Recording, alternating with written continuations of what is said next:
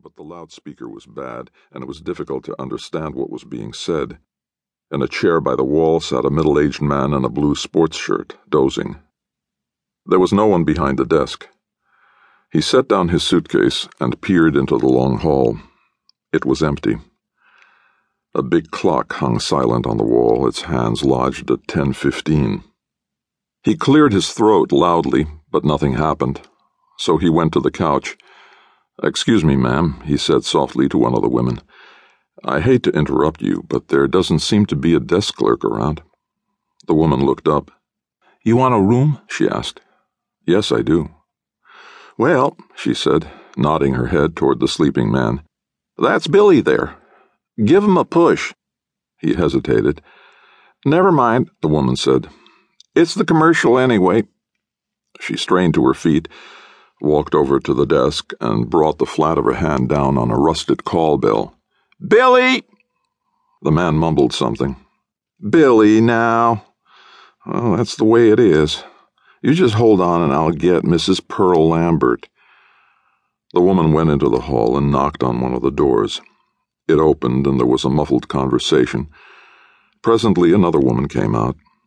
She was extremely short, perhaps not quite 5 feet tall, and her face was parchmented and wrinkled. But there was a definite swing to her stride. She had on a thin kimono. "I'm Mrs. Pearl Lambert," she said. "I was cooling off in my room, looking at the TV." She smiled at the first woman, who had resumed her station on the couch. "Thank you, Luce. Billy, I think, would sleep through a 3-alarm fire.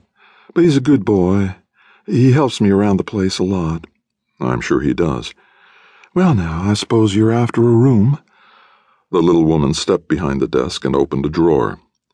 "Our singles run $3.50 a night, depending on how long you plan to stay with us." "I think I'll be here quite a while, Mrs. Lambert." "Over a week?" "Oh, I think longer than that. Probably several months." The woman's eyes gleamed.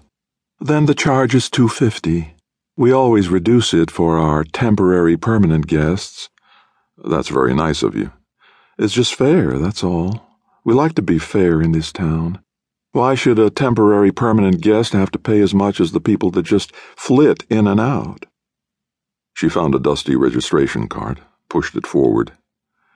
He wrote, "Adam Kramer," paused, listed the Union Hotel, Caxton, as his address. "I'll put you in number 25. That's upstairs." The woman thumped her fist on the call bell 6 times. "Billy!" The middle-aged man awoke with a start, looked around, got up. "Yes, Mrs. Lambert. I was just resting." "I thought you'd taken root. Billy, this is Mr. Kramer. He's going to be with us for a while." The middle-aged man blushed. "I'm proud to know you, Mr. Kramer." "Go on up to 25, the woman said, "and get it aired out, and see if Mabel does it, too." "Yes'm." "That boy," the woman chuckled. She plucked a key from the pigeonhole. "It'll only take a minute. I wouldn't want you to step into a dusty room. Mabel's a good old worker, but sometimes she gets forgetful. I have to keep after her. But then I ought to have something to do around here." The ladies on the couch laughed suddenly in unison. Through the blizzard of white specks on the television screen, a cowboy with a guitar bowed. "You're welcome to come down here and watch the TV any time," Mrs. Pearl Lambert said. "That would be nice." The heat had soaked into his clothes now, and perspiration dripped into his collar.